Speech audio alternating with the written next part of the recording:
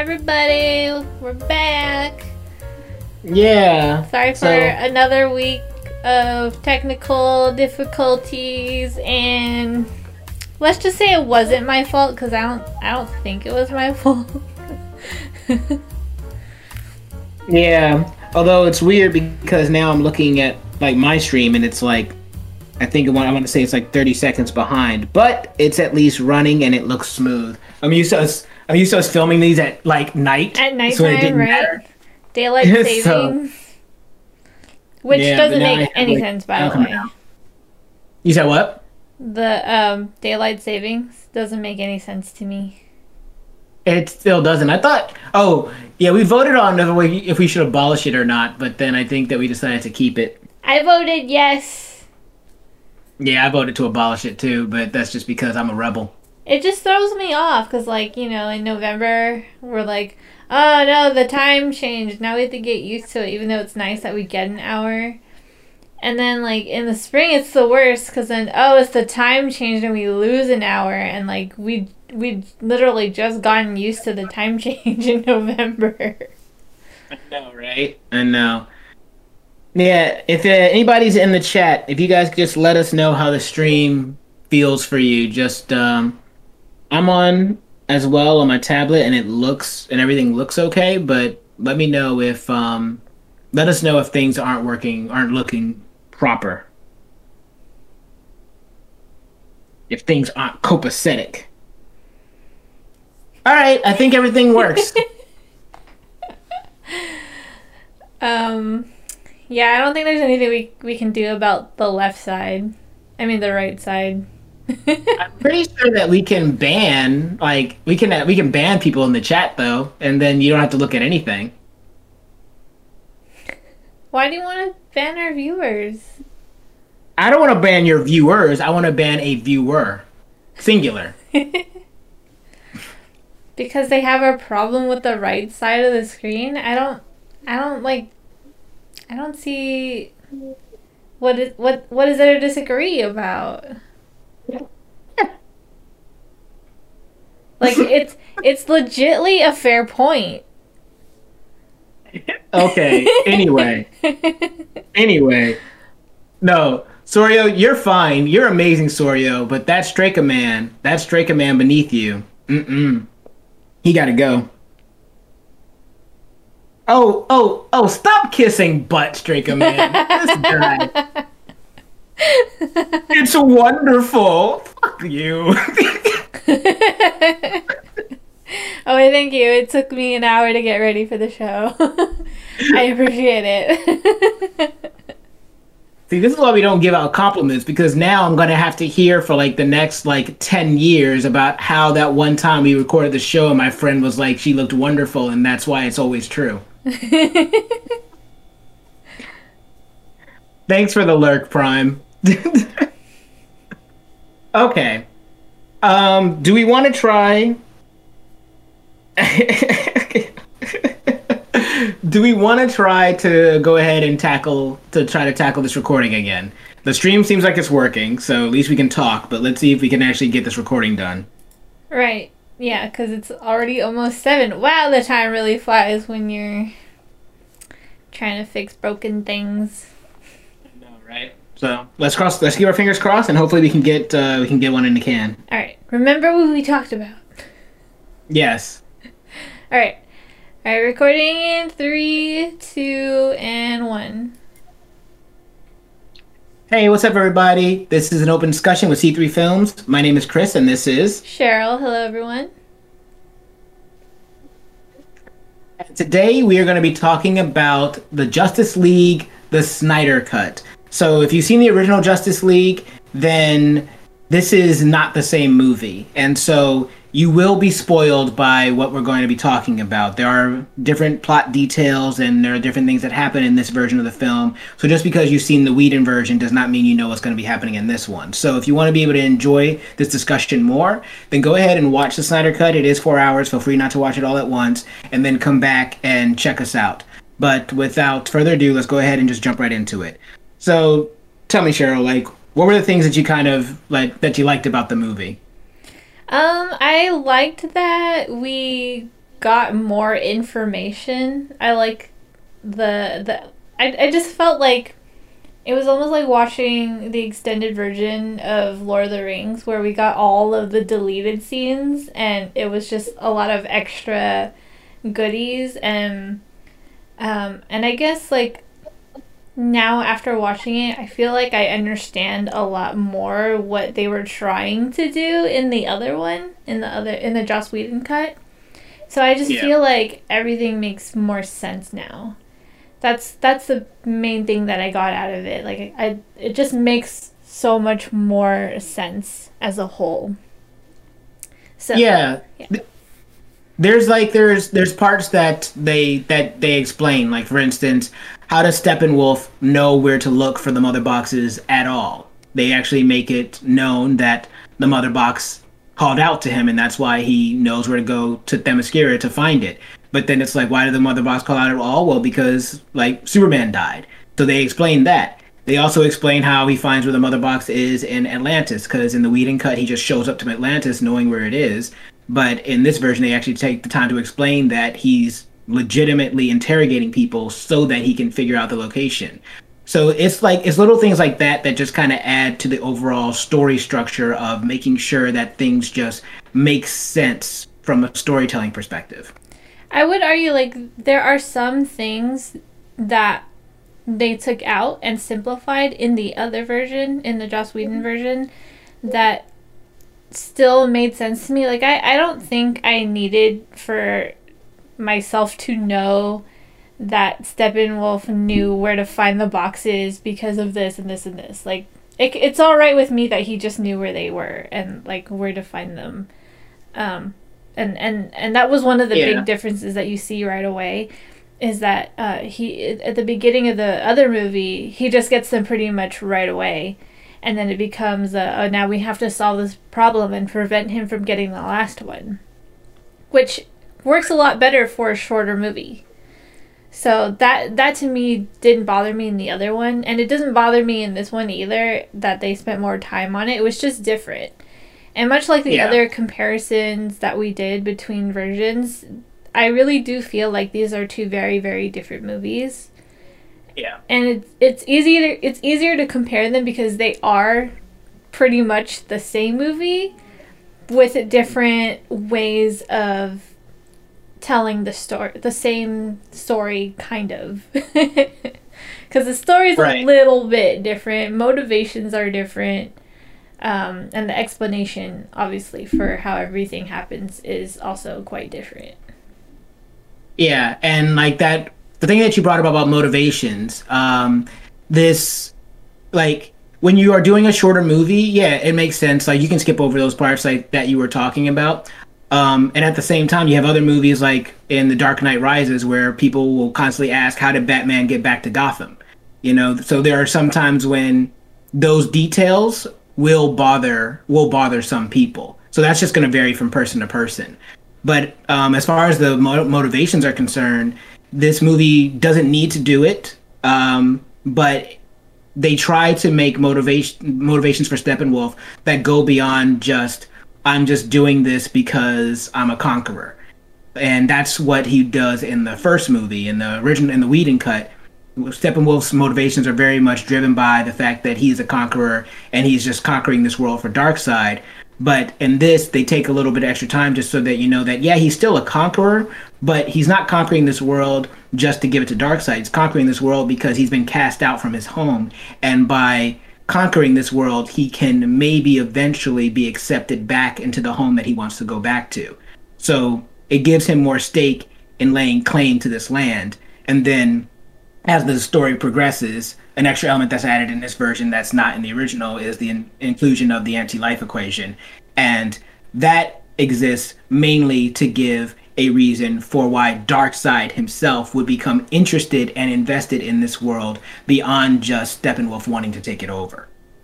Yeah, I definitely feel like this was a lot bigger. I mean, obviously it was 2 hours longer, but it was a much bigger story in general because it's not just this one movie. It's the previous two movies, and it's also the possible option of having several more movies. So it's kind of like Marvel, where like everything is kind of connected, and you kind of need to have all this other information from a bunch of other movies to understand what's going on. But at least they're explained in other movies. And this one, yes, there are two other movies, but I think one of the things that kind of made this movie longer was just not having the backstory or having the individual film for three of the main characters yet. Because at the time, there was no Aquaman movie, there was no Flash movie. There still is no Flash movie, but there will be. And there was no Cyborg movie.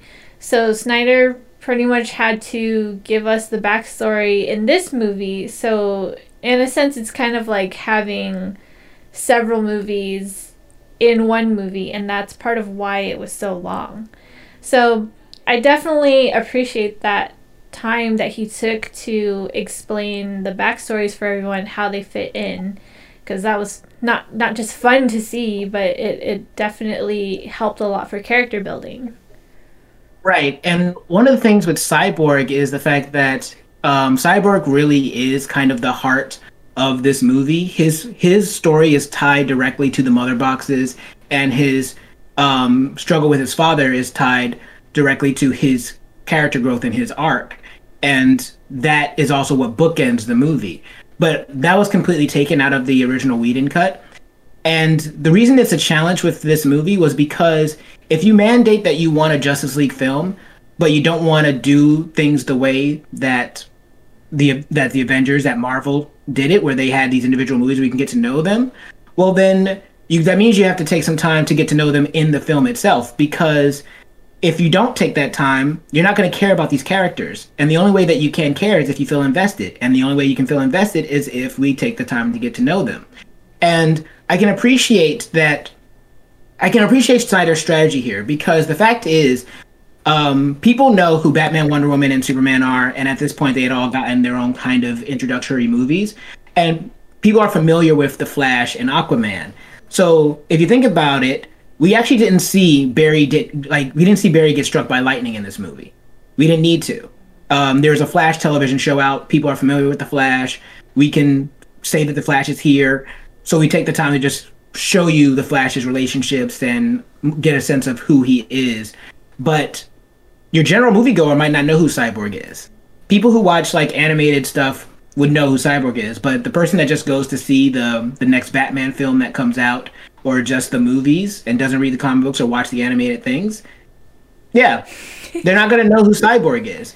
So it actually is even more important that you take the time to establish who Cyborg is in this movie. And in order to make people like Aquaman not feel out of place, you want to make him feel like he has some kind of stake in the story. So you have to spend some time on him as well. So all of the things that we just were talking about is exactly why the movie becomes a 4-hour movie. Although realistically, it probably could have been condensed to a 3.5-hour movie, I feel, and still have those same elements. Mm-hmm. I definitely feel like there was. I almost feel like it's not a movie. This is not a movie. It's more of a mini series or part of a series of episodics. I mean, like, even the movie itself is separated by parts, which I thought was really weird, by the way. I wasn't a huge fan of that. And I can tell you more about that later. But I definitely feel like the way it is, like, being so long felt long, partially because of how long the scenes were. And I think you're right about it. Like, it could have been 3.5 hours. Like, Lord of the Rings was 3.5 hours with the extended cut, which is basically what this is. The problem, though, is that a lot of it could have been shaved.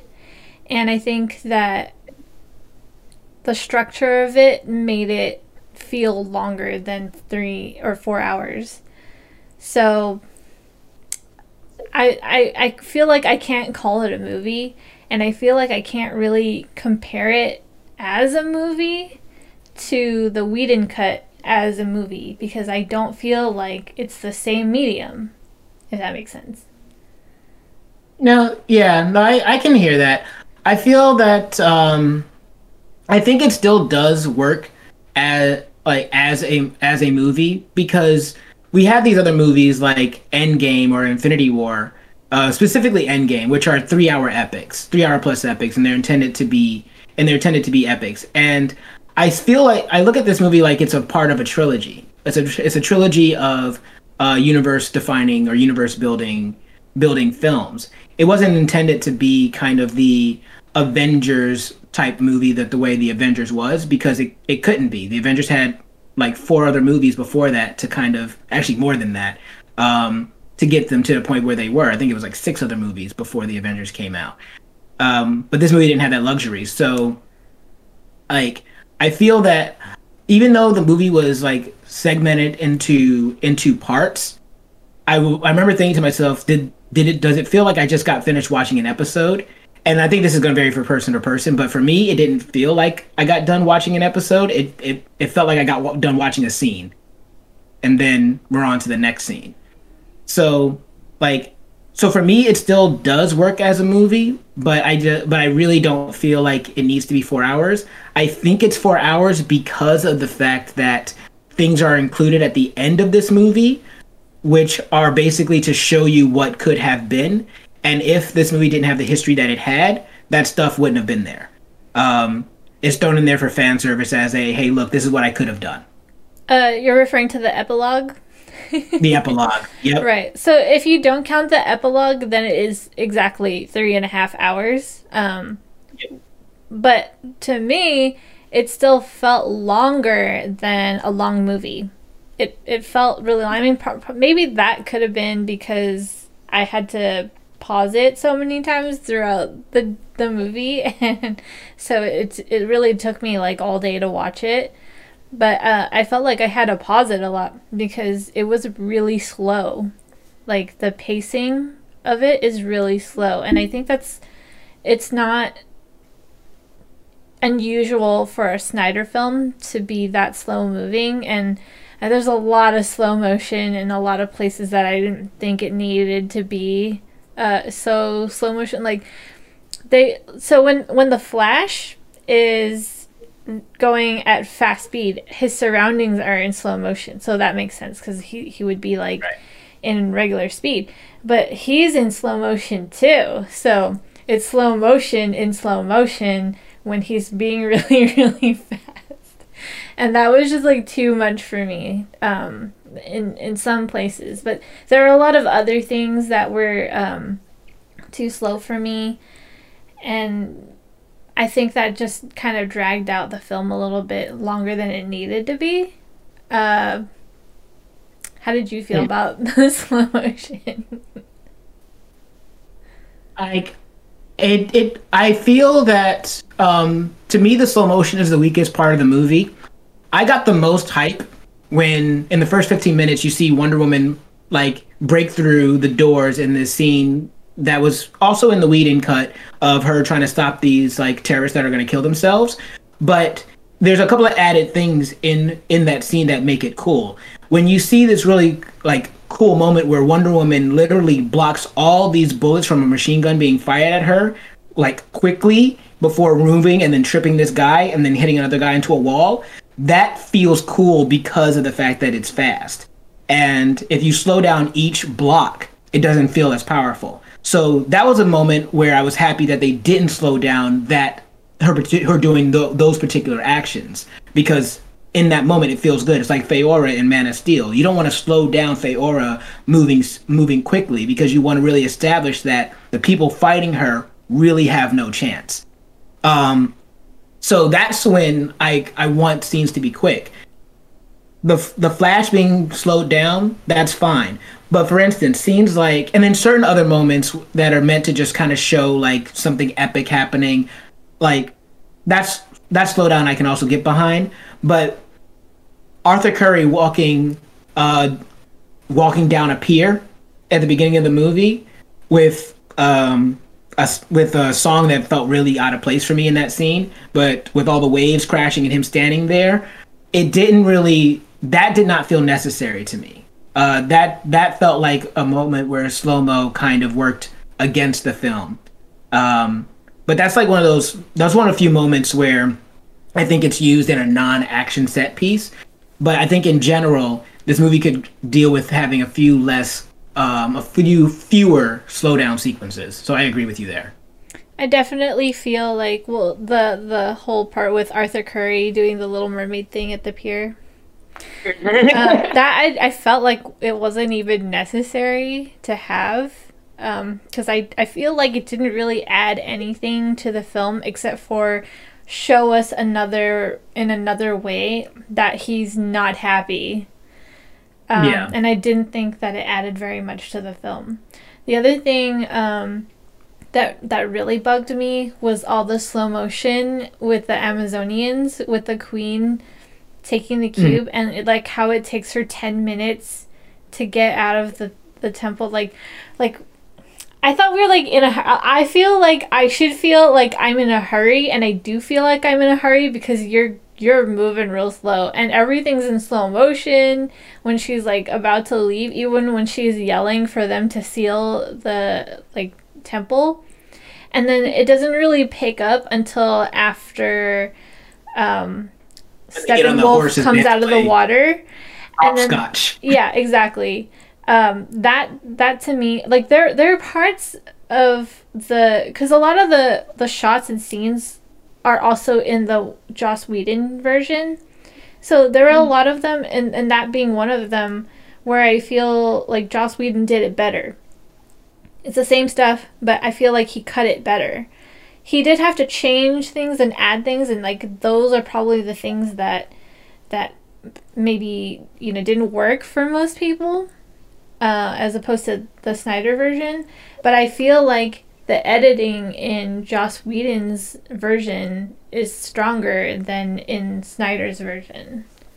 You're talking about in terms of like the action sequences? Just in general for, action sequences, but everything that was in both movies, scenes that were in both movies, I tended to like Joss Whedon's version more because they were more concise.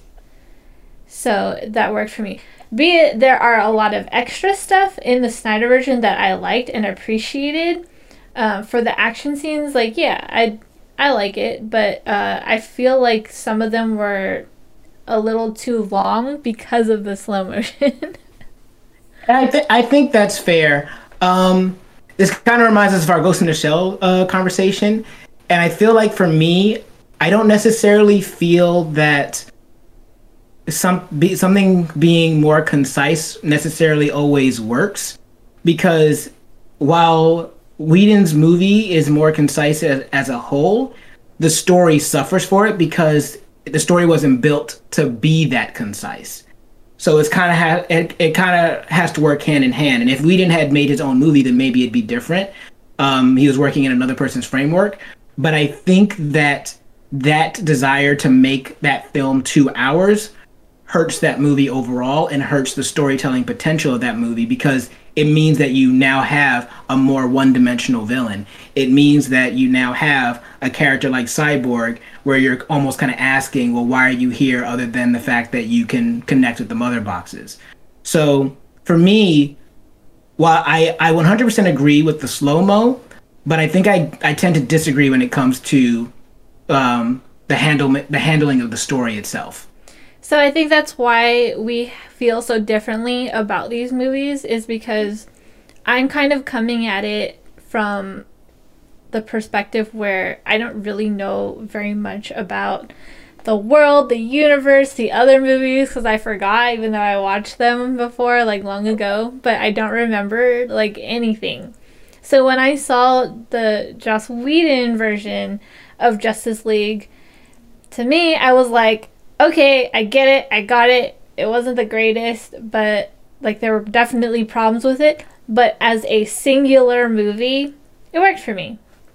For this movie, knowing that it's part of a universe, there's things that happen before it, there's things that will happen after it, and having the room and time to explain everything works for me. But they're two different things. So I think they both work for me just in different ways. And I think that is something that, like, I feel, I kind of hit on it a little bit earlier, that I have to make really clear is that they're two very different things that you have to look at separately. And I think it's easier for me to look at it separately because I don't remember everything and because I went into the Joss Whedon movie with a completely different perspective. And then watching the Zack Snyder version after I get all the information filled in for me where like, oh, I'm supposed to know this and oh, I'm supposed to know that. And so now it makes sense and I enjoyed the Snyder version because I got that extra information. But then I'm also looking at the Whedon version being like, well, I think Whedon did a good job of shaving this down. Like, if Zack Snyder had to cut his 4-hour movie down to 2 hours, I really wonder what it would look like. Because he had 4 hours to explain all this complicated backstory. It's great. It's beautiful. It was good storytelling. I mean, I still have some problems with, like, the structuring of it. But having all the scenes there for me to see and to get the information was nice. I felt good about the movie and the story. Right. Maybe just not as a 4-hour movie. I feel like it's not a 4-hour movie. It's a section of part of a whole bigger thing. Whereas Joss Whedon's Justice League is just a movie Justice League. Right. Yeah. And that's probably one of the biggest differences. And it's like if you sat down and watched Avengers Endgame and then you tried to cut that movie down into 2 hours, I don't think it would work because it's not built that way. And also trying to watch Endgame as its own movie doesn't really work because it's not built that way. So I think that what it comes down to is what was Snyder's intention. And I think his intention was what you just said, to make it as a part of a whole. And while Whedon found a way to make that movie work as a standalone movie as far as just being a Justice League movie, that's also ultimately why it does not work in the grand scheme of the story that's being told, because it is meant to be a part of a greater whole, the same way Endgame is meant to be a part of Infinity War, which is meant to be a part of all the 21 movies that came before it. But we are at around, we've been going for a little bit now. This is a good time to check in about time. Do you want to do our own little Snyder cut of this discussion and do this part 1 and end it here and then get ready to start our part 2 of our conversation? Because I get the feeling there's a little bit more that we wanted to say that we haven't touched on yet. I couldn't agree more. Let's cut it here. Let's do a part 2 and we can regroup. All right. So then we're going to do a quick ending out of here. So this is our part 1 to our discussion of the Snyder Cut. Have you seen it? What did you think about it? Comment below. Let us know. And while you're down there, if you can give a like, share, subscribe. Even if you don't, though, I've been Chris, and this has been Cheryl, and we'll see you soon for part 2.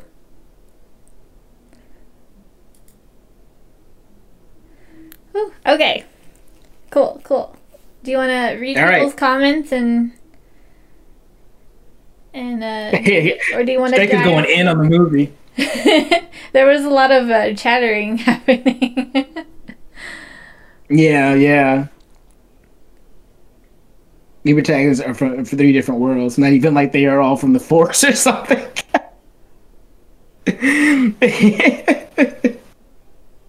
Oh man. Well, but yeah, I have another thing I want to talk about cutting that bugged me in the beginning of the movie, but I'm gonna save it for when we start the next segment. Okay, yeah. I mean, I had barely talked about. It was too hard for me to just talk about what I liked because everything's kind of interwoven with things. And I think that's what it's gonna be. Yeah. Okay. Cool. I think people are just catching up in the stream. Oh yeah, like 30 seconds behind. We're gonna get ready to talk about our part 2 during the same discussion. So if you guys are here, you're fine. And I got my Justice League shirt on, guys. I'm representing for the Justice League today.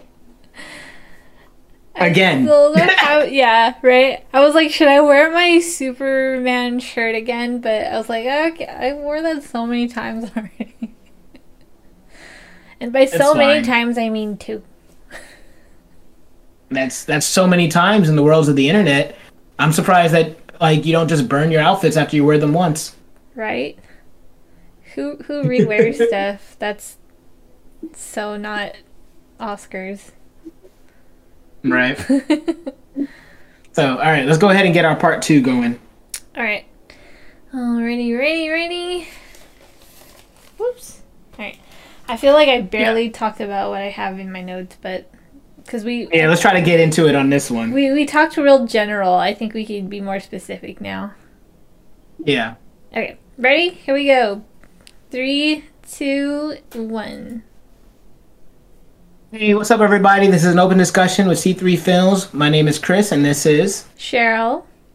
And we are talking. This is our part 2 segment on the Snyder Cut for Justice League. So if you haven't seen our part 1, go ahead and watch that. If you haven't seen the movie, go ahead and watch that. This is going to be us going into spoilers. We were kind of like safe in our first version, on our part 1, but we're going to make sure that we're probably going to get really in depth and really into a lot of detail going into this next segment. So without further ado, we're going to just jump right into it.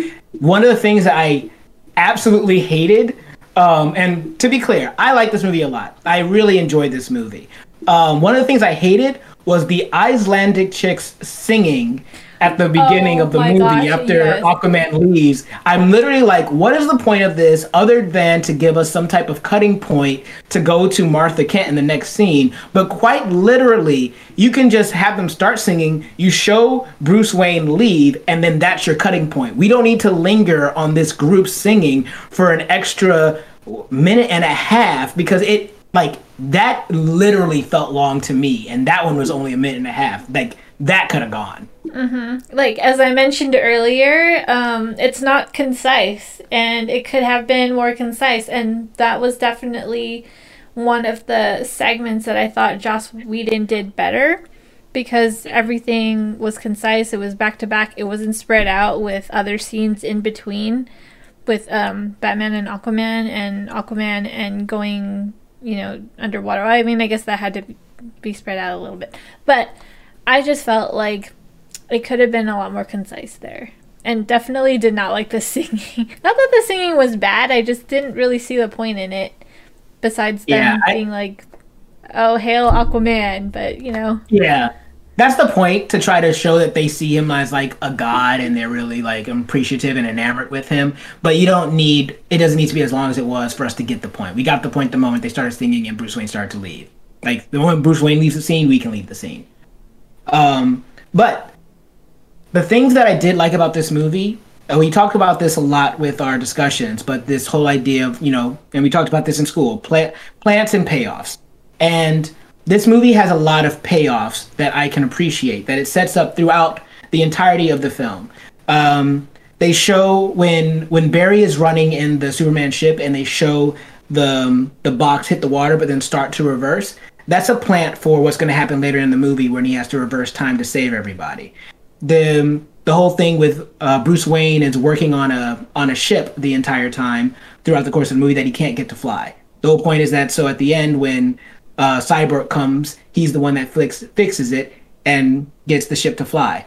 They are in Star Labs and they're working on superheating, or they're working on a laser that's hitting a part of like the Kryptonian ship, and they say that, oh, when you do this, it reacts and it gets super hot. That's the plant so that it can pay off when Silas Stone ends up using that same laser to superheat the mother box so that the Justice League can find the box once it's taken again by Steppenwolf. So all these things are story beats and story elements that are put into the film to be paid off later. And so when they are paid off, those moments for me felt good. I definitely feel like I didn't quite pick up on those because of how spread out all the information was. I definitely had a big problem with the way things were cut. For example, we don't actually meet Barry Allen until 1 hour into the movie, and that's when we get his little backstory thing. I feel Right. like I don't understand why it took us so long to get to that scene. And so I guess you could also say with the whole parts, because he kind of did like a Tarantino thing where he uses title cards to separate. I'm not sure what he's separating because they don't feel like chapters.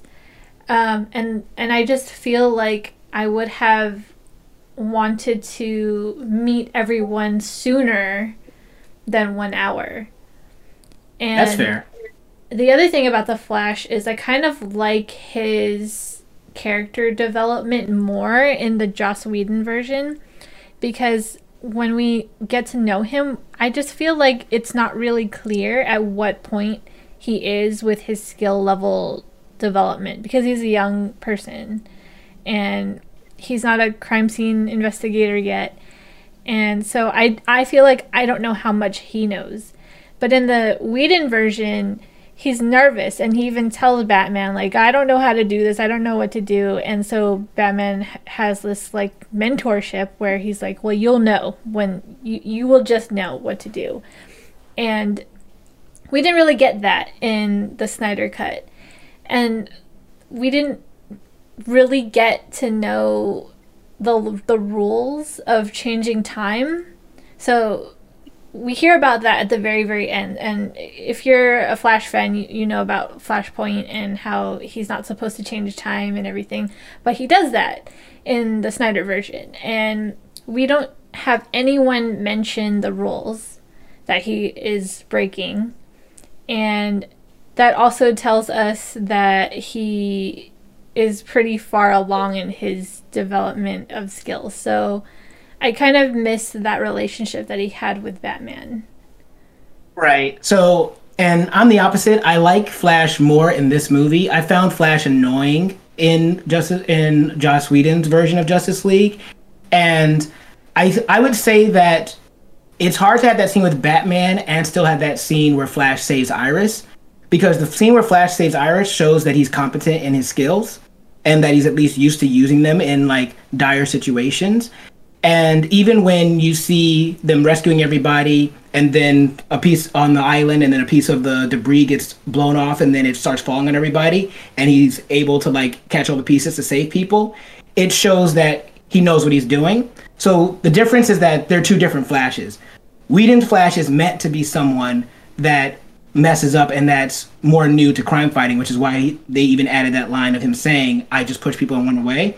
But that's not what Zack Snyder, at least from my interpretation of what I'm seeing, that's not what he means for Flash to be. He wants Flash to be competent at what he's doing, which is why Flash even says, when I go really fast, weird things happen with time. And that's not in the Whedon version. But that all that stuff exists to show that Flash is comfortable with being a superhero. And even when he survives at the end, when that explosion comes and kills everybody, he phases out of existence, and that's why things miss him. But I can admit that if you don't know Flash, you don't know that that's what happened. You don't know that that's what he did because you haven't seen him do that in the movie until that point, and he never brings it up. So that can be very jarring. I mean, but not, I do. Sorry, I just want to make clear. I think how Snyder did Flash worked for how Snyder did Flash. I just missed the way the relationship that he had with Batman in the other version, and that like he was still learning. It was very Whedon. It added to the Whedon version of it. So Yeah, for sure. two separate things. But one of the things I did like about Flash is that he felt less neurotic, and therefore his humor felt less forced. Like, Flash is still funny in this movie, but the humor that came from Flash never annoyed me or felt grating on me. It felt appropriate. And also I like the fact that Flash has an emphasis on his intelligence, where when Cyborg is explaining the whole idea of what the mother boxes can do, it's actually Flash is the first person to say, you mean from like a standpoint of matter cannot be either created nor destroyed. Like, he's actually a part of the conversation. It shows that he is intelligent. So I like that aspect of Flash in this movie. Yeah, I do remember saying in the Whedon version that I didn't like how Flash was presented as so like it was just too much. But I definitely felt better about Flash in the Snyder version. I just felt like I wasn't clear on where his skill level was. It just didn't feel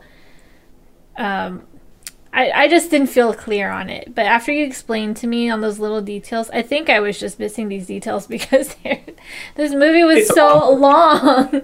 I can't remember that much stuff. It's also worth saying that Flash is less Barry Allen and more Wally West in this interpretation of him. And that can be annoying for you as a comic book fan if you want to see a certain representation of your character.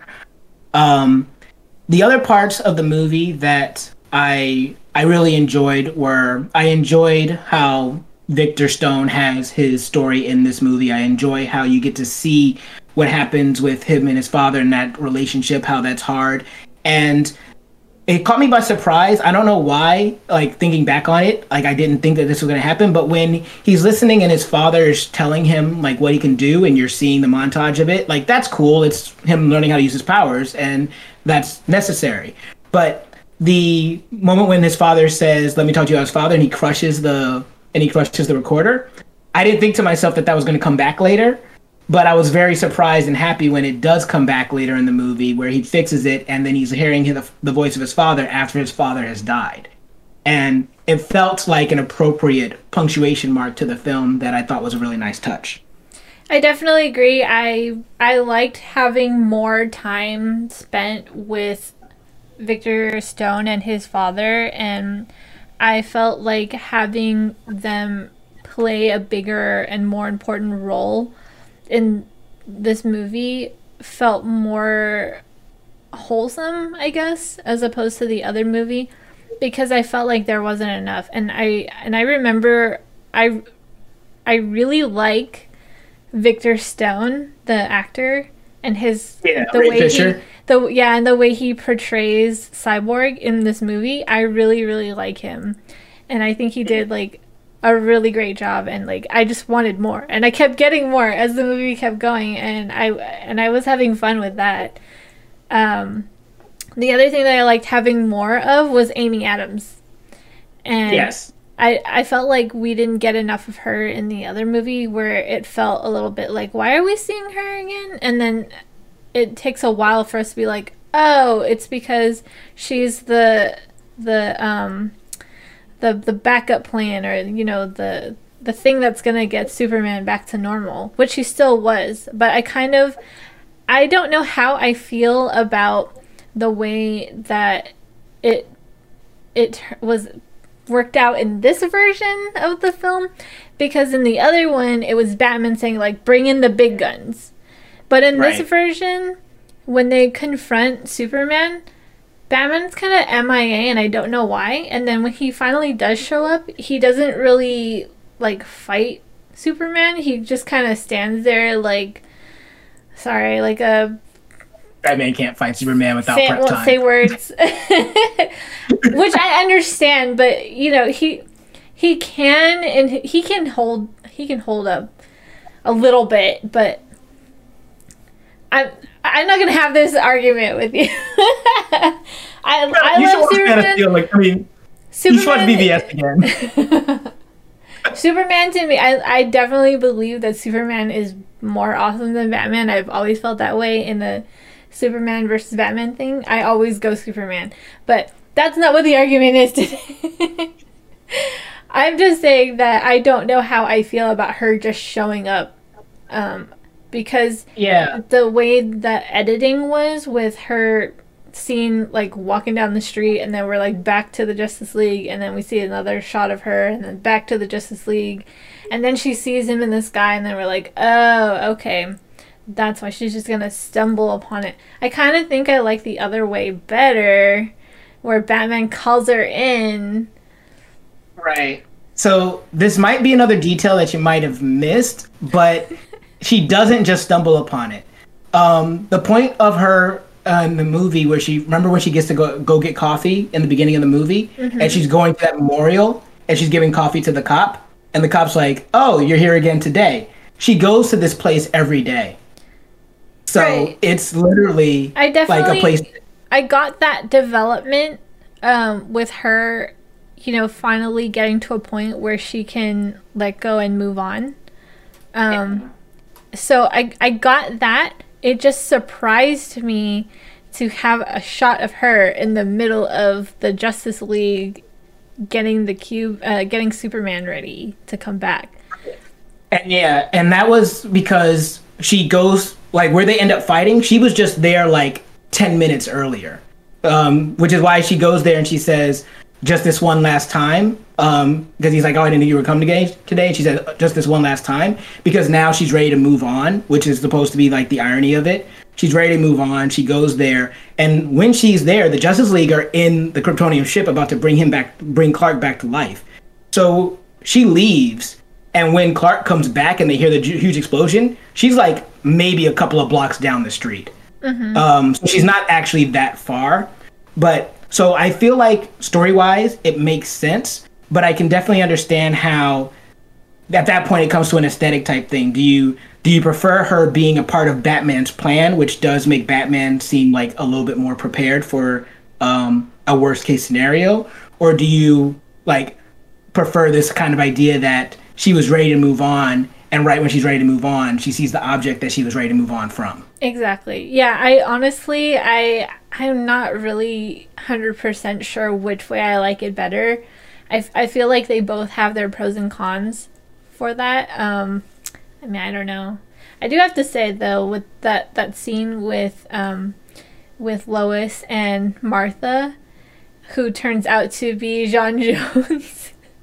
For one scene, I don't know why J'onn J'onzz had to be Martha, because that's exactly how Martha would have been anyway. And it's literally the only time we see J'onn J'onzz, which, it's cool to see him, but I don't think that was necessary at all. It's pure fan service, and I put that in my notes too because I was like, wait a second, why does he have a stake in Lois? And I was like, maybe so that actor that plays J'onn J'onzz is in Man of Steel. So just to be clear, this isn't the first time we're seeing him. But my question was, I don't remember him having such a close relationship with Lois to the point that he'd be worried about her. But even if he did, there's no reason why he wouldn't be able to show up as himself if he did have a close enough relationship with Lois to talk to her, unless he felt like the only person Lois was going to listen to was Martha.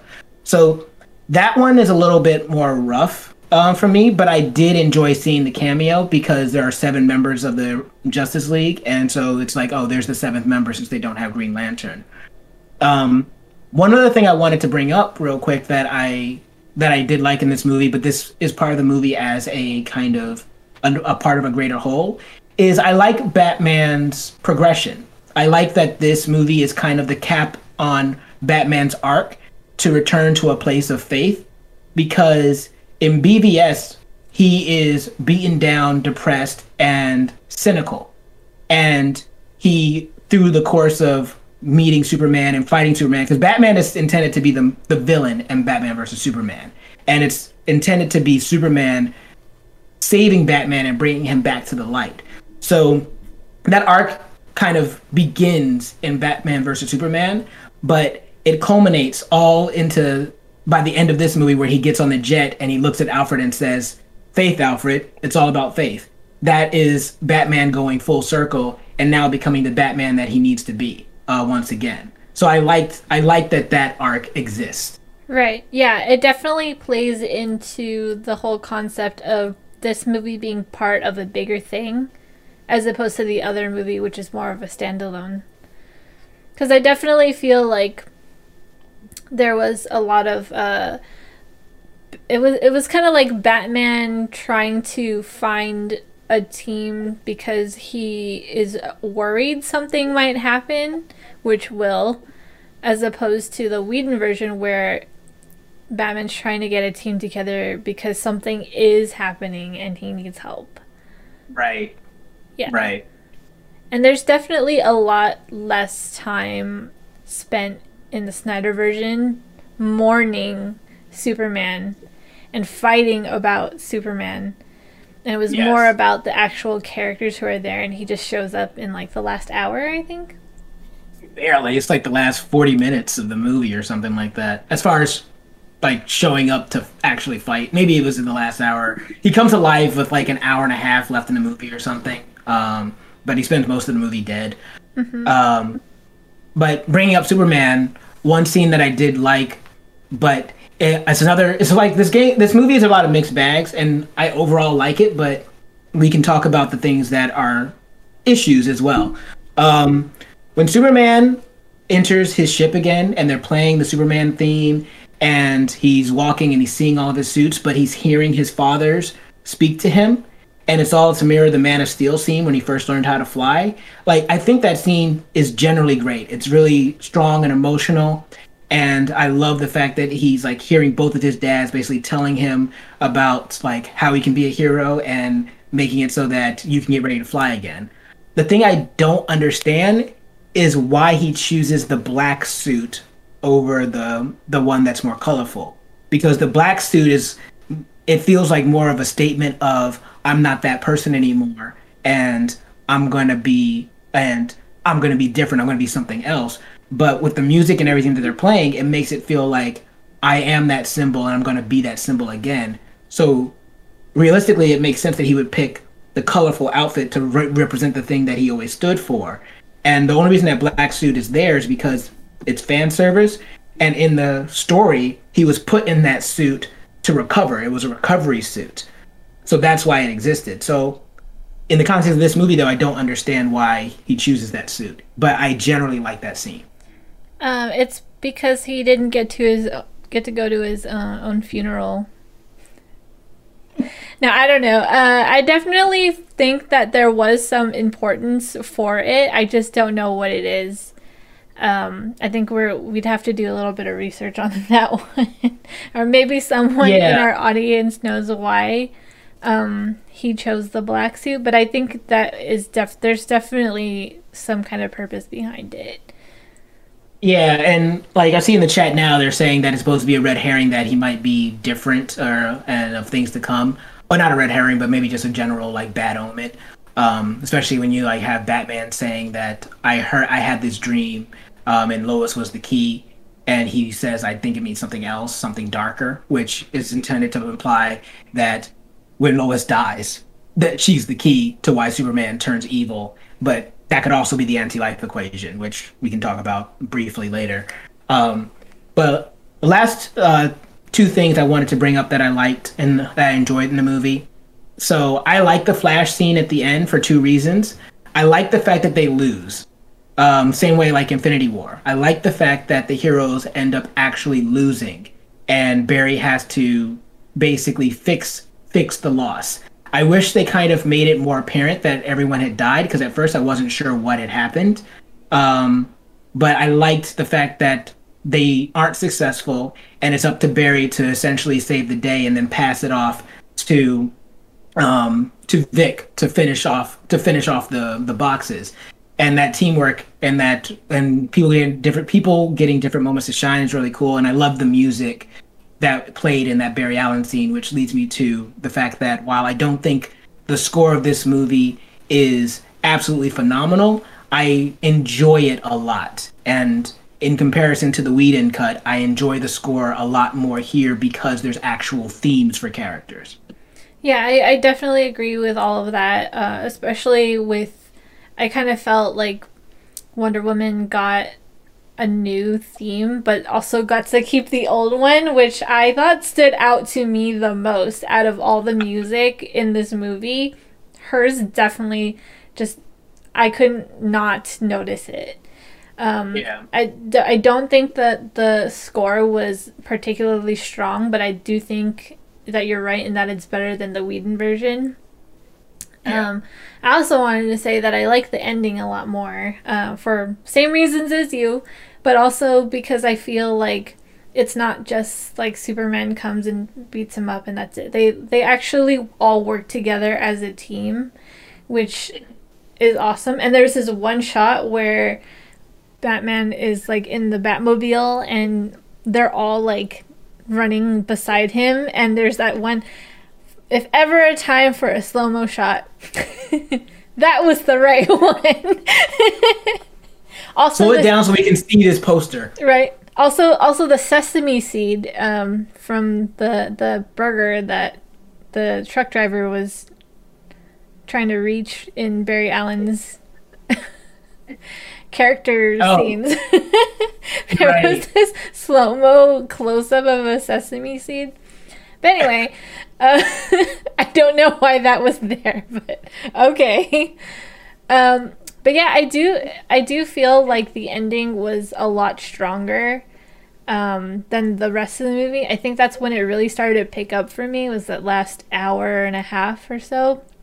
Or last hour of the movie before the epilogue is when things really started to pick up for me. Everything else before that was just kind of like, oh, let me tell you about this, let me tell you about that, and now let me tell you a story. And they even tell you, like, Cyborg actually says it's a long story, and I was like, oh, here we go. And then he actually tells it, and that story was interesting, but there was also a lot of like history lessons that we got from like Wonder Woman and stuff like that. They were just very long. Very long. Yeah, they exist just so that they could. It's world building. They're trying to build the world, but I can understand. I can definitely feel that.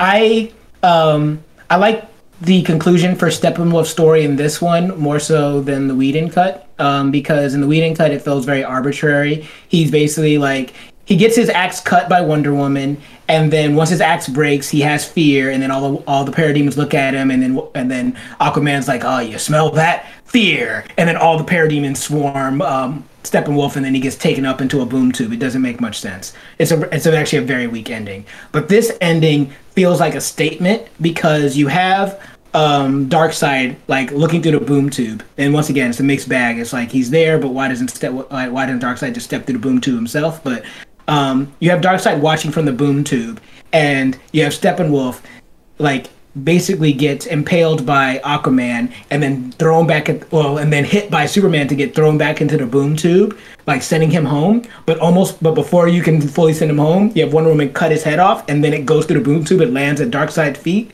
That feels like a cool statement of don't mess with Earth. And then they sit there and they look at Darkseid before the boom tube closes, and at that point, Darkseid's like, all right, we need to go so I can get the anti-life equation. And that's the whole reason why the anti-life equation is brought up in this movie, because it's something that Darkseid literally says he's been crushing worlds to look for, and now he knows that it's here. So he has a reason to come back, more so than just the fact that this one world stopped one of his generals that he barely liked. So I enjoyed that ending to Steppenwolf more than the original cut. Well, so one of the I think it was the first scene, or one of the first scenes, is when Steppenwolf is talking to, forget his name, but yeah, that guy. He actually tells him that there's no one on Earth to protect anyone. Like, there's no one there. There's no Green Lantern. There's no Kryptonians to protect Earth. And then they're all like, I mean, there's no Green Lantern, but there is a team there. And I think the irony in that is that there actually is a team there to protect Earth. Yeah. What I didn't particularly like is that our heroes killed someone. Because usually heroes don't do that. But then again, it's also DC. I don't know. I had sort of mixed feelings. It's like Marvel, girl. Like, the only person that doesn't... There's only two people in DC that... not necessarily, but there are two main people in DC that don't kill people. And that is... Superman. That is Superman and Batman. Yeah. Wonder Woman's a warrior. Even in the comic books, she kills people. She has no problem killing people. She actually snaps a dude's neck. You know that guy in Wonder Woman 84, the villain in Wonder Woman 84 that is like giving wishes? That same character in the Wonder Woman comic book is killed by Wonder Woman when she snaps his neck. Wonder Woman's a warrior. She always has been. Okay. And so, like, yeah, so she kills. Aquaman has no problem with killing. Mira has no problem with killing. By the way, cool, awesome shot in the movie where Mira literally was pulling the water out of Steppenwolf's body while while he was invading Atlantis for the mother box. That was pretty cool. He was like, "Oh no, I can't handle this," and threw her away. But yeah, so and seeing our heroes kill or seeing Wonder Woman specifically kill doesn't bother me because it's kind of what happens. And if you watch the animated DC movies, that kind of stuff happens all the time. Like, go and watch Justice League Apocalypse War. It's all over that movie. But when you're used to a certain way that your heroes behave, I can see why it would throw you for a loop. What I would say is just focus on who's actually doing it and see if that makes sense. Because it doesn't make as much sense for Superman to do it as it would for Wonder Woman. Gotcha.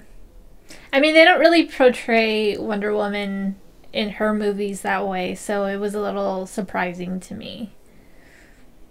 Yeah. Except in the first movie, though, she was in war. I had to watch it. I had to watch everything again. She literally knees a guy through a building. That guy was not getting back up. Oh man.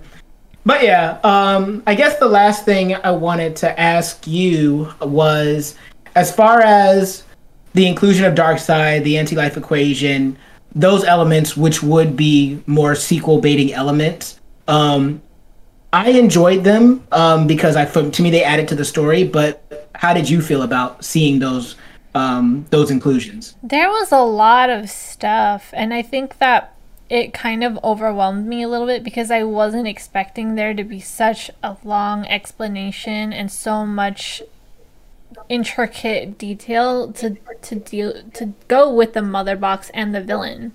Because remember, I was going from just Steppenwolf, and now there's like this whole gang, and there's Darkseid, and there's all this other stuff, and I just wasn't expecting all of that. I think it's cool that it's all there, that there's like a lot of stuff that can be explored for DC in the DC universe for more movies to be made. It was just a lot. There was a lot of stuff in this movie. This 4 hours of stuff. It was just all, in general, a lot. So I felt very overwhelmed. But also, you know, if you, like I think I've said this before, if you just pay attention to all the little things, all the details, it's nice to have all of it. It's just a lot of stuff. Right. And so the future stuff that's, you know, at the end of the movie with Joker and Batman and that whole like timeline stuff, the stuff that exists just because it's like, hey, this is what we could have done. It's not going to go anywhere. Realistically, I don't think they need it to be a part of the movie, but it is just because they're not going to be able to do anything else with it. How did you feel about that stuff?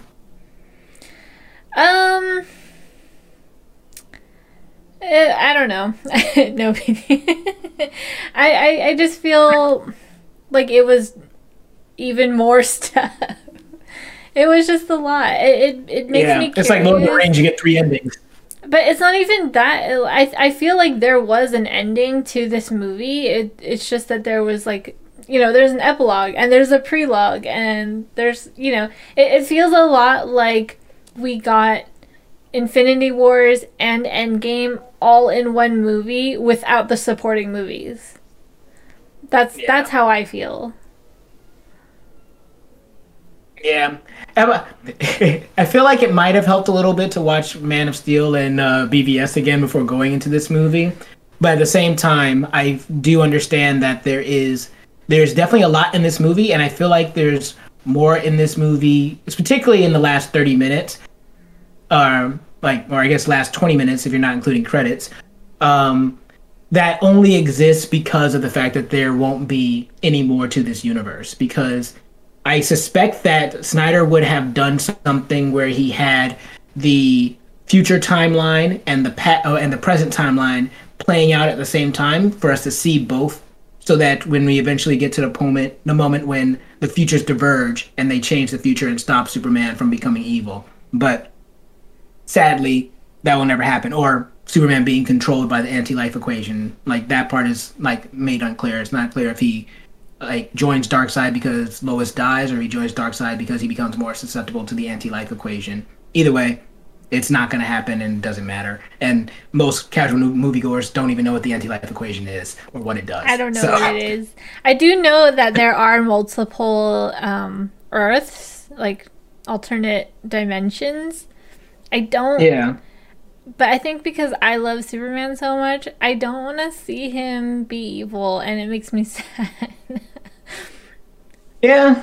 No, and I know for certain Superman fans probably feel like they haven't gotten to see really Superman really be Superman, unfortunately, in these movies, and that's a fair argument. But we're running up on time here. We're over half an hour, and since we had another part before this, we've been talking about this movie for almost an hour. Is there anything else that you wanted to, any burning desires that you wanted to say before we cut the recording and go back to our Twitch? No, I think I got it all off my chest. All right, it's cool, and I feel the same. So, what did you guys think about Justice League: The Snyder Cut? Did you like it? Whatever you thought whatever you thought, comment below and let us know. And while you're down there, if you give us a like, share, subscribe, we'd love to hear from you guys and to hear what your own thoughts on the movies were, and even like the future of like the Snyderverse, as it's being called. Will they keep making more movies based in this universe, or are they just going to scrap it and this is just a preview of what could have been? Either way, whatever you do, I have been Chris, and this has been Cheryl, and we will see you all next time. Cool. Yeah. No, yeah, like I agree, Straker. You see him like holding her skeleton, and you're led to believe like that is the reason he becomes evil. But at the same time, it's like, unless it was Batman that killed Lois, there is no real reason for him to join Darkseid, especially since it's a scorched skeleton. You're led to believe that she was killed by an Omega Beam. And so if she was killed by an Omega Beam, Superman has he should have rage towards Darkseid and do everything he can to kill Darkseid. So if he's not doing that, it's probably because the death of Lois led him to be susceptible to the anti-life equation. So, Struckman, are you saying that I could be a drinking game? Or our show could be a drinking game? Every time you say 4 hours. Can you record yourself watching our episodes whilst doing this drinking game? Right. He also pointed out a good point. Thanos was killed by Iron Man, as well as all of Thanos' legions. That's true. Also, first Iron Man movie, he shot one of his enemies with a rocket launcher and said, "Get back up from that, you son of a bitch." Right, but remember I told you that I'm not even really into the Avengers, so I don't care what they do. True. Fair enough. Like, I personally like DC more as a whole. Like, if Marvel didn't have X-Men and Spider-Man, I probably wouldn't pay attention to them that much. I mean, the only thing is that they made the superhero movies first, so. Well, I mean, not universe. First, but they made, like this whole connected universe first. Yeah, exactly. I mean, and to be fair, we have Blade to thank for like the resurgence of superhero films in the early 2000s. That was the first kind of Marvel character that was like made in a big budget movie, which could lead to the movies like Daredevil and X-Men and so on and so forth. So in a way, Marvel did kind of popularize it, even though we had the Batman and Superman films before that. They were different. It was a different era, and then it was Blade that kind of rebirthed that era. So yeah. I didn't know that there was a Superman and Lois show. I was watching the not that great CW shows with I think there's Flash, Supergirl, Arrowverse. Arrow, and the the Legends of Tomorrow, and I think now they have Batgirl, and I heard that there's also they're making a Superman one. I don't know if that's the one that you're talking about, but That's the one he's talking about. okay. Yeah, I haven't started it yet, but I've been meaning to go back to it. And I have an explanation for this, which is that I have to watch them in release order because they often have crossovers and things that happen in one show can affect things that happen in the other show. Like Flashpoint happened and changed the daughter of I can't remember Barry and his name. Iris. No, not Barry and Iris. Diggle. Yeah, and- Diggle. His I think his daughter became a son, or his son became a daughter, or something like that. And like, they don't even talk about it on the show because they don't know that Flashpoint happened, and they find out later. But stuff like that, because if I don't watch it in order, I'll be like, why did that person? Why is the son a daughter now? So stuff like that, I have to watch in release order, and because of that, it makes it hard for me to watch it regularly because I have to look up when they came out. Yeah, I stopped at Arrow season, I want to say season 6, and Flash season 4, and I haven't gone back and watched it, but there's been like a lot of events since then that I kind of want to see, but I don't necessarily want to sit through all those shows because unfortunately those shows just got really bad for me. Legends of Tomorrow was like the worst. Like, and I wanted to like that one the most, but that one just slowly got bad, like worse and worse. I think I'm forgiving because I feel like I still have a good time watching it, even though they're not the greatest shows. But probably because I go into it with the mindset of knowing that it's kind of TV trash. And I like watching TV trash because then I don't have to think about anything, or like I don't have to appreciate anything. I can just like enjoy the trash, and it's kind of like eating junk food. Just just eat it, don't think about it, and enjoy your day. For sure. Now, I think that Straker Man brought up the Lois and Clark, or the Clark and Lois show, because it's a way for you to still enjoy your Superman if you wanted to. I will. Don't worry. I will one day. So when I'm done with my Sabrina the Teenage Witch marathon. Not the new one, the old one. The Melissa Joan Hart. Yeah, the old one. Melissa Joan Hart. Yeah, no, I figured.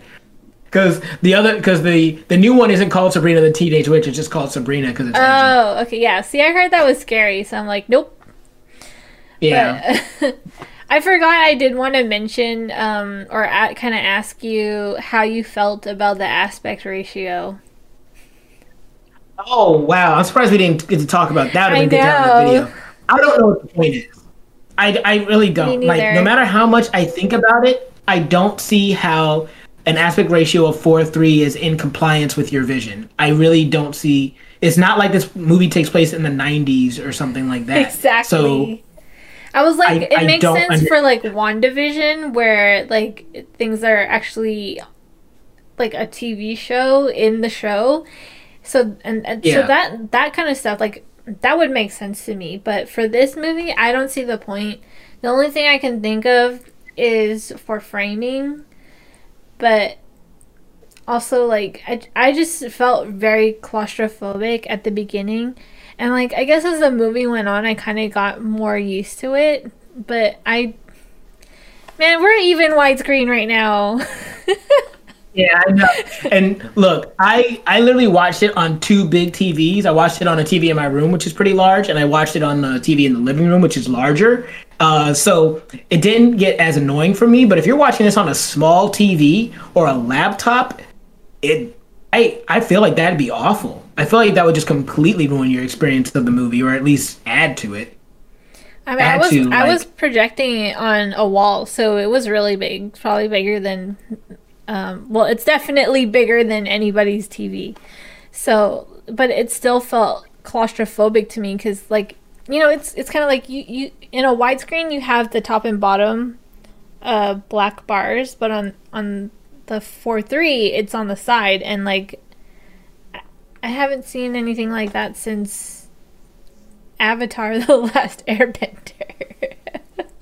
Oh, Avatar: The Last Airbender, Last really? Airbender. Well, I mean, I don't watch like anything from back then, really. Well, now I'm watching Sabrina, but still, like, that's some '90s business there. It's like almost like Yeah, downgrading what technology, I guess right. is a way to say it. Yeah, I'm not really sure. Another critique that I have is the amounts that the movie feels real. Obviously, lot of this movie was shot on green screen, and you can feel it. Um, I think that's really unfortunate because Man of Steel felt very real. When you watch that movie, even though you're dealing with superpowered beings, it feels like it exists in our own reality. Even BVS up to a point. But when you get to this movie, like certain parts on Themyscira, the shot that stands out to me the most is when Hippolyta, Wonder Woman's mom, is riding on the horse and the sun's behind her in the background, and she's just kind of like riding to like catch up with Steppenwolf and save her sisters. Um, it looks fake, and it looks weird, and you can tell.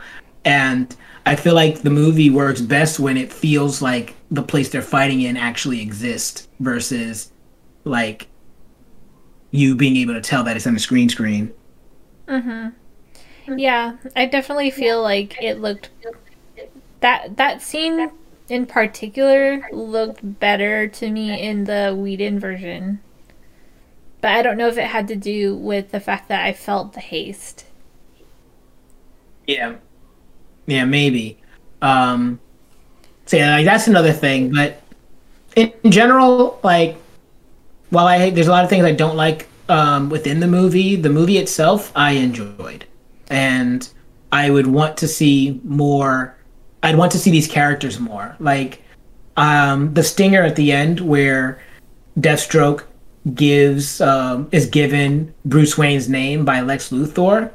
It was an interesting development that I was like, I would love to see this in a Batman film. I want to see a Batman movie where Deathstroke knows who Batman is and is spending the movie basically trying to get at him. That sounds cool to me, but we're never going to get that film. Yeah. Are we really never? You said what? No one's gonna pick this up because they're doing a Flash movie. I mean, it's hard to believe that DC is gonna discontinue making films. I feel Oh like no, they'll probably. Hmm? I was gonna say, like, I guess Marvel has the advantage of already having built an empire and the fact that they're owned by Disney, which is basically another empire. DC doesn't have Yeah. as many resources, but they have so much Yeah, I potential. don't think. I think they'll still make movies, but I don't think they'll make any more movies in this universe. Like they might use a Flash movie, and that'll act as like their own Flashpoint because the movie is Flashpoint. So it'll probably reset everything anyway, and then they can like cast new actors and stuff like that. But I don't think they're going to be doing as many universe movies anymore. I feel like they're going to be leaning more towards the standalone films like they used to in the past.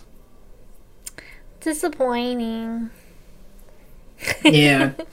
Because I want to. There's so many characters I want to see. Like I want to see Black Canary. Like I mean, she was in Birds of Prey, but I want to see her within the context of this universe. I want to see characters like Blue Beetle or the Question or the Teen Titans, like Raven.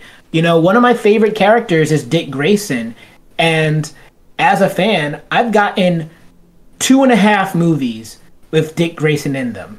Like you get the Joel Schumacher Batman movies, and then you get Joseph Gordon-Levitt playing not Dick Grayson, but nickname is Robin that you don't find out until the end of The Dark Knight Rises, and it's just dumb. But I haven't gotten to see I haven't gotten to see Nightwing in live action on film, in movies ever. HBO has the show Titans that Dick Grayson is like basically the main character. So Yeah, I don't know. if I you've haven't. seen it. I watched like Yeah, I the haven't. first few. I'll probably watch it soon, but I heard it wasn't that good. So, Just but watch it's TV one of- trash and have fun with it. Yeah, right. It's just one of those things where it's like I would just like to see I want to see the these characters make it on the big screen. I'm so tired of doing Batman origin stories or doing stories just about Batman when he has other parts of his like lore that are interesting. Like it would be kind of cool to see a death of the family play out in live action, or just even make new original stories. It's all right for you to just start a Batman movie and he's already Batman with a Robin or with Nightwing or with Batgirl. But we just keep getting Batman movies, and I'm over it because there's so many other characters within that universe that I like. I'd even see. You probably don't know what this is, but I'd like to see a Battle for the Cowl live action film, which is basically a film of a story about how Batman dies, and the entire story is about taking up the mantle of Batman and essentially Dick Grayson becoming Batman. And like I'd even take a story like that, but we'll never get that in live action. And I think that's one of the reasons I like Justice League so much, is because it feels like an animated movie storyline that we'll never get again in live action. I think that's part of why I enjoy the not that great CW shows, because they opened up the possibilities and they keep expanding on it. So it's kind of like my version of the DC universe that we have in film form for the Marvel universe. It exists, but it's in a TV show, and be it a bad TV show, it still exists. Right. Yeah. That's true. I see the Adam reference. Yes, like it got the Ryan Choi or Ryan Cho, was it? I said, oh yeah, it is Ryan Choi. There you go. I got confused because your last name is Choi, and I was like, wait, am I mixing it up? But yes, the scientist that takes over for Silas at the end of the movie, that guy becomes the Atom. Oh, I thought his name is Ray. Oh, you're talking about Ray Palmer. Yeah, isn't he? There's more than one Atom. Oh, just kind of like well, of course there is. Like there's more than one couple of heroes. Okay, I mean, I'm just going along with what everyone else says, and everyone else says that the CW shows aren't that great. I'm enjoying them, or I enjoy them at least, even though I'm not really watching them right now. So maybe we can just like stand together and tell everyone else to shut up then.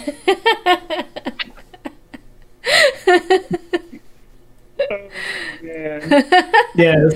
Oh no, people only call me Choi when they're angry. Yep. Straker Man's getting it. Shut up, Straker. You up here mixing up your like small people. I don't want to hear it from you. I don't want to hear that. Okay, so I did want to point one thing out. Maybe you can explain it to me. So remember in the movie when it was like a spider tank and it was like climbing up the wall, and then Cyborg gets it to work, and then they already kind of like won. The battle is over, and the thing is flooded, and they're climbing up the wall, and then all of a sudden Cyborg just leaves, and then no one questions it, and then he just reappears again later in the next scene with the cube. Yeah. So in the Whedon version, he says something about like, oh, the cube, and so then he goes to get it, and then he shows up with the cube, and then it explains all that stuff. So I'm like, oh, okay, connecting tissue, thank you. Do you have an explanation for why that's supposed to make sense in the Snyder version?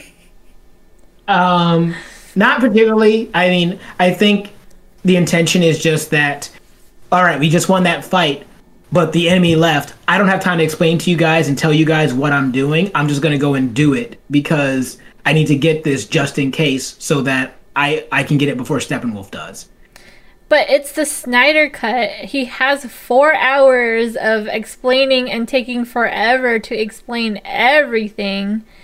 Maybe if he spent less time with the Amazonians trying to take the cube out of that building and put it towards Cyborg just having like one sentence saying, "Be right back." I mean, yeah, he could have said "be right back," but it doesn't tell you what he's going to do until he comes back anyway. He didn't even tell them in the other movie, but he told us, so we know we got like what he was going to do, and like the next scene made more sense for why he just showing up with the cube. I mean, I guess we already know that he has the cube, but he didn't say anything. Like he just like left, and that was weird. No, you're right. It definitely feels awkward in the moment, because I remember even thinking to myself, "Huh. So we're just gonna leave, huh? Okay." And then you see him in the next scene, and then I was like, "Oh, okay, I see. You went to go get the cube." And I don't know. There was also another. Well, I mean, I'll tell you about that after. Go ahead, finish your thought. Oh, I was just gonna say, I'm of the mind where I don't think everything needs an explanation, in film, as long as you can get what's happening or get the intention. So even if something happens in one moment that you'll come to understand later, I think that can still work. And I actually think that over explaining can definitely, or being too concerned with making sure that your audience gets everything at every single moment can actually hurt your film more so than help it. But you should tell that to Snyder. So I don't know how I feel about that overall. What's up? You should tell that to Snyder. but yeah, so I don't know how I feel about that scene where he just leaves overall, because in the next scene, which is like literally like a minute or 2 minutes later, you get it. So sorry, I just read the comment and everyone has to take another shot.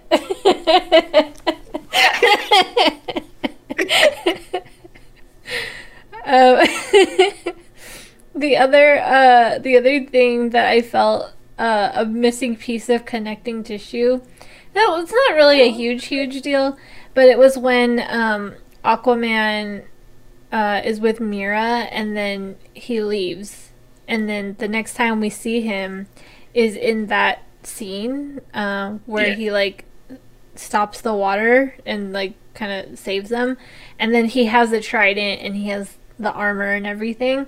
So there was that piece of connecting tissue that was in the Whedon version where he says, "I'm gonna need one more thing," or "I'm gonna need one thing," and then the next time you see him, he has the armor. So that worked for me. It wasn't in the Snyder version, and it didn't work for me. My boyfriend even said like, "Oh, when did he get that?" Like, yeah, I agree with you on that so much that I was like, did they just not film it? Because they make a big deal with Volko telling him to take up your mom's trident. And so it feels kind of weird that we don't see that moment when he makes the choice to actually do it. Because when he leaves Mera with this kind, and it feels like he's basically saying, "I'm not going to do what you're telling me to do." Exactly. It doesn't feel like he's leaving and saying like, "I will take up I will become the person my mother, I will do what my mother would have done." You don't get that from, like, he doesn't even have this like kind of hesitation where he kind of like, where you feel like what has just been said to him really lands. It just kind of feels like, yeah, fuck you. And then he goes into the water and disappears. So that was jarring for me too. And I don't know why we don't see a moment of like the hero moment for him where he decides, you know what, I am going to fight. I will help them. Mm-hmm. So that does feel like it's still missing even from this 4-hour movie, as you would say. I almost wish there was a scene where he actually picks them up and puts them on. That would have been cool. I don't know where I would put it in for the flow of Aquaman's story, but I didn't really enjoy the flow for Aquaman's story because it was so botched. It was like all over the place. Like, it was like you get a piece here and then a whole bunch of other stuff happens with other people and then you get another piece, and it was a little bit like that with Cyborg's story too. But his was more, I felt like the beginning half was still kind of like too choppy for me. But as the movie went on and we learned more and more about Cyborg, I felt like I was getting information about him at the correct pace. Just not Yeah. at the beginning. I think I just really didn't like the first hour of the Snyder Cut because it was all over the place. All over the place for me. Yeah. No, I can understand that. I enjoyed the beginning. But yeah, like one of the elements I like the most that I think is the strongest element of this film is Cyborg's inclusion. Like I was talking to my roommate about why it makes sense for Cyborg to be here because based on the story structure, he has the largest stake in the story. He can speak with the mother boxes. The mother box was used to create him, and this story is built around the mother boxes. So you need him because in actuality, the whole point of a team up is that if you take away any of the pieces of the team, then it doesn't work. And with Cyborg, he literally is the only one that can solve the problem of the movie. But he cannot solve the problem of the movie without Flash. And Flash, at least in this version, cannot solve the problem of the movie of Steppenwolf, which is why you need Aquaman and Wonder Woman and then eventually Superman. And none of this would be possible if it wasn't for Batman bringing these people together.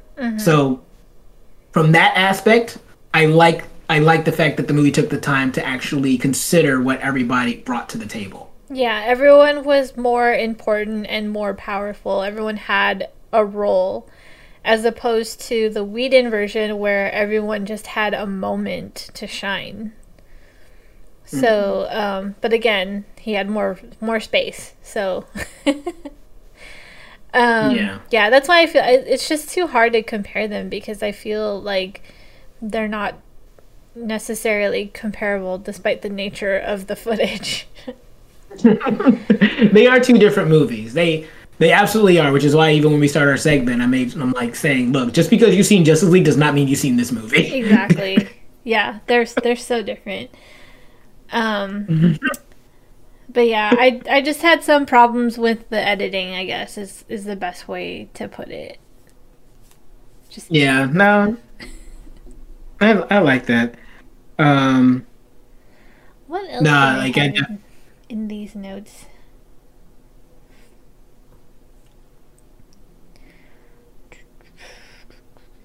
You gotta give him Cyborg more clarity. Establishing shots. There were so many establishing shots. If he cut out all the establishing shots, or maybe just kept one or two from like some scenes, one per scene maximum, but not all of them need it. I think for that one, the one that was the most annoying was Wonder Woman's intro. First of all, like, we didn't even need all of that because we already know who she is, and he spent so much time on introducing Wonder Woman that she already had a movie and another movie, but even like just having one, like, she already had a movie, we already know who she is, we already know what she does, and that whole scene had nothing to contribute to the main conflict in the movie. I would understand if like those dudes had something to do with Steppenwolf and whatever conflict is about to happen for the rest of the movie. But that scene was so long for just showing us who Wonder Woman is and like what she does, and having 5 establishing shots of the bad guys that don't matter drive up to a building that we don't know, despite the establishing shots. We still don't know what that building is, or like you know, why even? Damn, Cheryl. But you're right. It didn't bother you? It bothered me so much. It didn't bother me because it was a cool action set piece, and I like seeing Wonder Woman in her element. I think the point of that is to show that Wonder Woman is active now. Because the point is... Huh? The establishing shots. Oh, I mean, I'm talking about the scene. I'm talking about the establishing shots. No, I like that. I like the scene. I think it was too long, but I like the scene. Yeah, I mean, and the purpose of the scene in the context of the movie is that even though those characters aren't connected to Steppenwolf, the purpose is to show that Wonder Woman is being active as a hero now. Because in BVS, the whole point was that she wasn't. She was in hiding, and she removed herself from the world. But since the end and death of Superman and meeting Batman, she is actively being a superhero. So as of right now, within the world, there are only two heroes that are really active, and that's Superman. Excuse me, that's Wonder Woman and Batman. So that's the reason that scene exists. As far as the establishing shots, I mean, you need one to show that we're in London, and then after that, yeah, maybe you don't need to show the building too. But like the establishing shot of London also was to show that London has like that giant like Superman flag. But I mean, you go back and count it. I think there were 5, and you can tell me if you think they were all necessary. Wait, say again. I said you can go back, watch it again, count how many establishing shots there were, and if you think they were all necessary. I think you could, if you guys want to drink, just drink. Don't use me as an excuse. Oh, man. I'm not better than the people in Gotham jumping to conclusions about those they don't know. Like, I did a mistake. Drinking swear milk was a mistake. You fucked up. You fucked up royally. You made the biggest fuck up of all time. Oh, now you're established. Now drinking your Sorry, I didn't look at the chat for a while. I have to catch up. Oh, gosh. Poor Cheryl. I'm done. We're done. It's past 8. Let's go. Yeah, I mean, there's nothing else more that I think I brought up. Yeah, everything that I had starred, I brought up. The only thing I have here is spotty CGI. Like, there's certain parts of the CGI just kind of doesn't look as clean as it could look. It didn't always take me out of the movie, but there were times when I noticed it. Yeah. Oh, one thing I noticed that I thought was kind of cool and interesting, but maybe overused in a way, is that in Barry's in I guess solo story, there's a car crash, and in Victor Stone's story, there's a car crash. Maybe more variety there. I don't know. Yeah, maybe that's all they could think about. I did like this line by Batman where, and it also ties into the movie where Cyborg literally says, "We need to keep the box on the move. We have to keep it out of Steppenwolf's hands." And Batman literally says, "That's not a strategy to win. It's a strategy to lose more slowly," and which is exactly what happened with the Amazons. They tried to keep the box on the move, and that wasn't to win. And what happened? It just prolonged their loss, and they still lost in the end. So I like that tie-in. Him basically saying, "Let's do the thing that someone in the earlier part of the movie did," and it's like, yeah, no, let's not do that because that's not a strategy to win. It's a strategy to lose slowly. So I like that line, and I like that tie-in to what actually already happened within the earlier parts of the movie. Right. I think the only other thing that really bothered me was that there was a lot of exposition, a lot of explaining.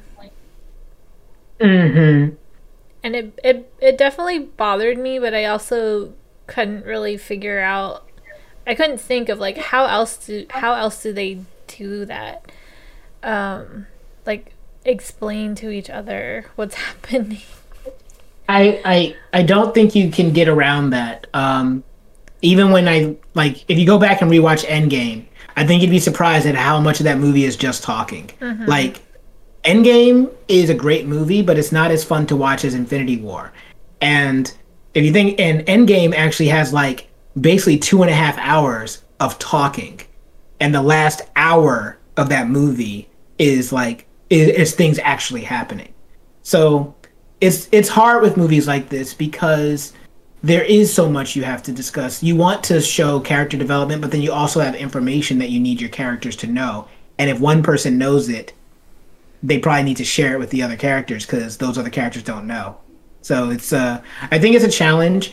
The exposition didn't bother me in this movie because I felt like it was exposition that we needed, and that I couldn't think of another way for us to get that information. But it's one of my favorite movies is The Matrix, which is famous for having exposition dumps in the first hour and a half of the movie before you get to the last hour of the movie and realize, and then it becomes an action movie. Yeah. So, I mean, sometimes it definitely has to be done. But then there was also stuff where, like when Silas Stone dies, and then right after he dies, everyone shows up and they're like, what happened? And then Victor's like, my dad died. And then and I'm like, why couldn't they just be there for it, like right when it happened, but like while it was too late for them to do anything, so that they don't have to do that. Huh? Because Flash could have done something. Yeah, but he could have been late to the party. Like, it would have been fine if like other people weren't there. I don't think everyone was there.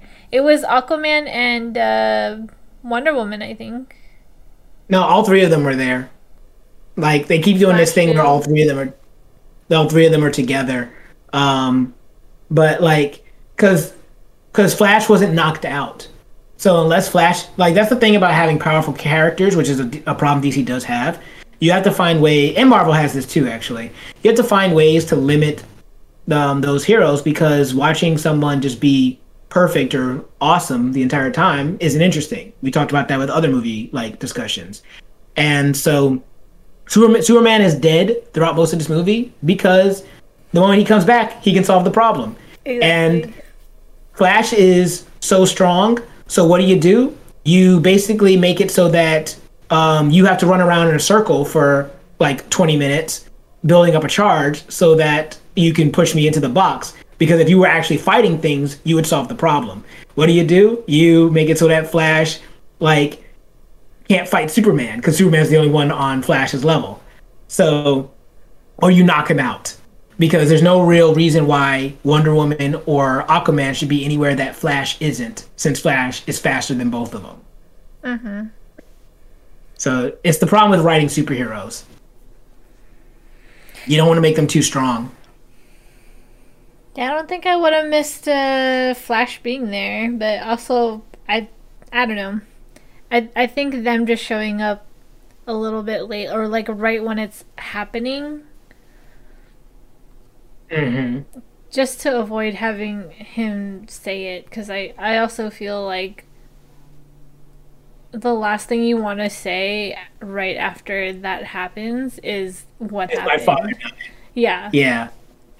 No, that's 100% right. Like, he wouldn't be able to say it. He would have so much trouble saying it. Yeah, like that to me was harder to buy than if everyone showed up there, because I would be so distracted by what had just happened and how Cyborg is reacting to it, where like I wouldn't have been like, wait a minute, why couldn't blah blah blah blah blah, because it also needed to happen. So it almost would make more sense if this scene was happening while the Superman fight was happening, so that you have like Superman basically dealing with certain people outside, and you have Steppenwolf showing up while they're fighting Superman. So now Steppenwolf is about to get the box. So Cyborg has to leave. He's like, I can't fight Superman anyway. And he has to go and get the box. And maybe like Aquaman goes with him while Flash and Wonder Woman and Batman try to handle Superman.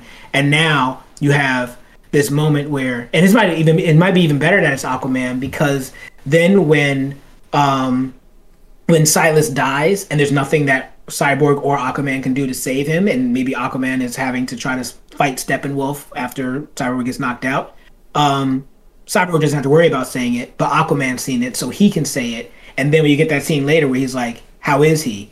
And we're about to ask this kid who just lost his father to fight. It doesn't seem fair. Now all of a sudden there's a connection between Cyborg and Aquaman that makes that statement mean more. Mm-hmm. Yeah. I think you need to talk to Snyder, dude. I'm just kidding. What I need to do is just hurry up and write my own stuff and get it out into the world. So true. That's also true. Okay. So it's getting late. I don't know if Mr. Caboose is doing a stream tonight. No, we're not streaming tonight. We pushed back that stream to another day. But yeah, so tonight we're just gonna call it. I'm gonna go and eat, and I'm gonna relax for the remainder of the night. All right, sounds good. Do we know what we're gonna do next week? Well, whatever we do, we have to do two movies for an open discussion, I believe. We have a Uh, suggestion from one of our viewers. I what think was it's it? I think it's called What was the suggestion? Irresistible. You said what? I think it's called Irresistible. Irresistible. My Is it a horror movie or something? um let's see. I think our viewer is not here. It was suggested by Sorio. Okay. Because I also still have there's a couple of movies that we still have on this list that I wouldn't mind watching. Like It's called um Irresistible on HBO. oh, that's right. She mentioned it. That's a television show though. That's not a movie. Oh, okay. Just kidding. Okay, we can look through our list. Oh wait, don't we have Godzilla versus Kong this week? Oh, I don't know. Yeah, I think Godzilla versus Kong comes out this Friday on HBO Max. I think that's what I was supposed to look up. Okay, so that and plus another movie? Yeah, so we'll definitely watch Yeah, we'll do Godzilla versus Kong, and then maybe for the other movie, we can do. You want to do like what kind of movie are you interested in doing? Do you want to do like another superhero film? Because there are like Batman Begins and The Dark Knight are both on Netflix now, so we could talk about those movies, or we could talk about one of these other movies that are a little bit newer that we haven't seen, like what was that movie that you like Wally's Wonderland, or like a movie like that. Let's Like kind of what are you in the mood for? You want to step away from superheroes for a little bit, or stay on? let's sidebar because our season is almost over on the recording the streaming side. So let's discuss it so we can make sure we go out with a bang. Okay, that works. But we're definitely at least making one of our episodes or one of our discussions Godzilla versus Kong for next week. Okay, cool. Sounds good. So yeah, thanks everyone for coming. Thanks for your comments. Comments.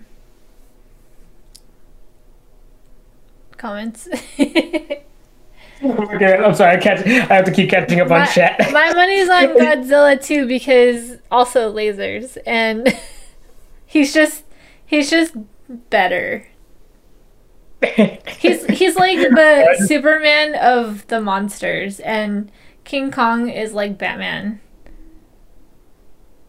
The other like more human guy than Super. Well, we're both rooting for Godzilla in this next movie. So, but I know there's plenty of people out there that are rooting for King Kong. So, depending on what happens and if there is a real winner, we'll either be very happy or very sad next week. I think they're gonna tie.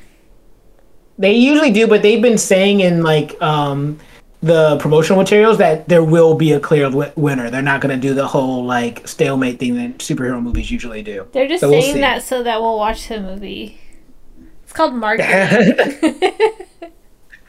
Yeah, no, that's true. Well, we'll see. I mean, you guys down in the chat, if you can, take some time to. It's a new movie. It's coming out. It'll be fun. If you want to like watch it and then come back and hang with us next week and talk to us about the movie, we'd really love it if you guys watched it with us. And you don't have to watch both the movies that we're going to watch, but since Kong versus Godzilla is going to be a new movie, it'd be cool if you guys could, check it out too and watch it with us, and we can talk about it, get hype, talk about the things we loved, we hated. This was a very fun little conversation for us, so we really appreciate you guys like hanging with us and giving us your own feedback and reactions to Snyder Cut Justice League. And I'm not sure if it's really important, but there is another Godzilla movie and a King Kong movie, Skull Island, and what was the other one? King of the Beasts, something like that. King of the Monsters. Right, something like that. They're on HBO. HBO. There's 3? Yeah. Oh, I only saw. There's 3 because there's Skull Island. there's the first Godzilla movie, which is like the origin story, and then there's King of the Monsters, which is Godzilla 2.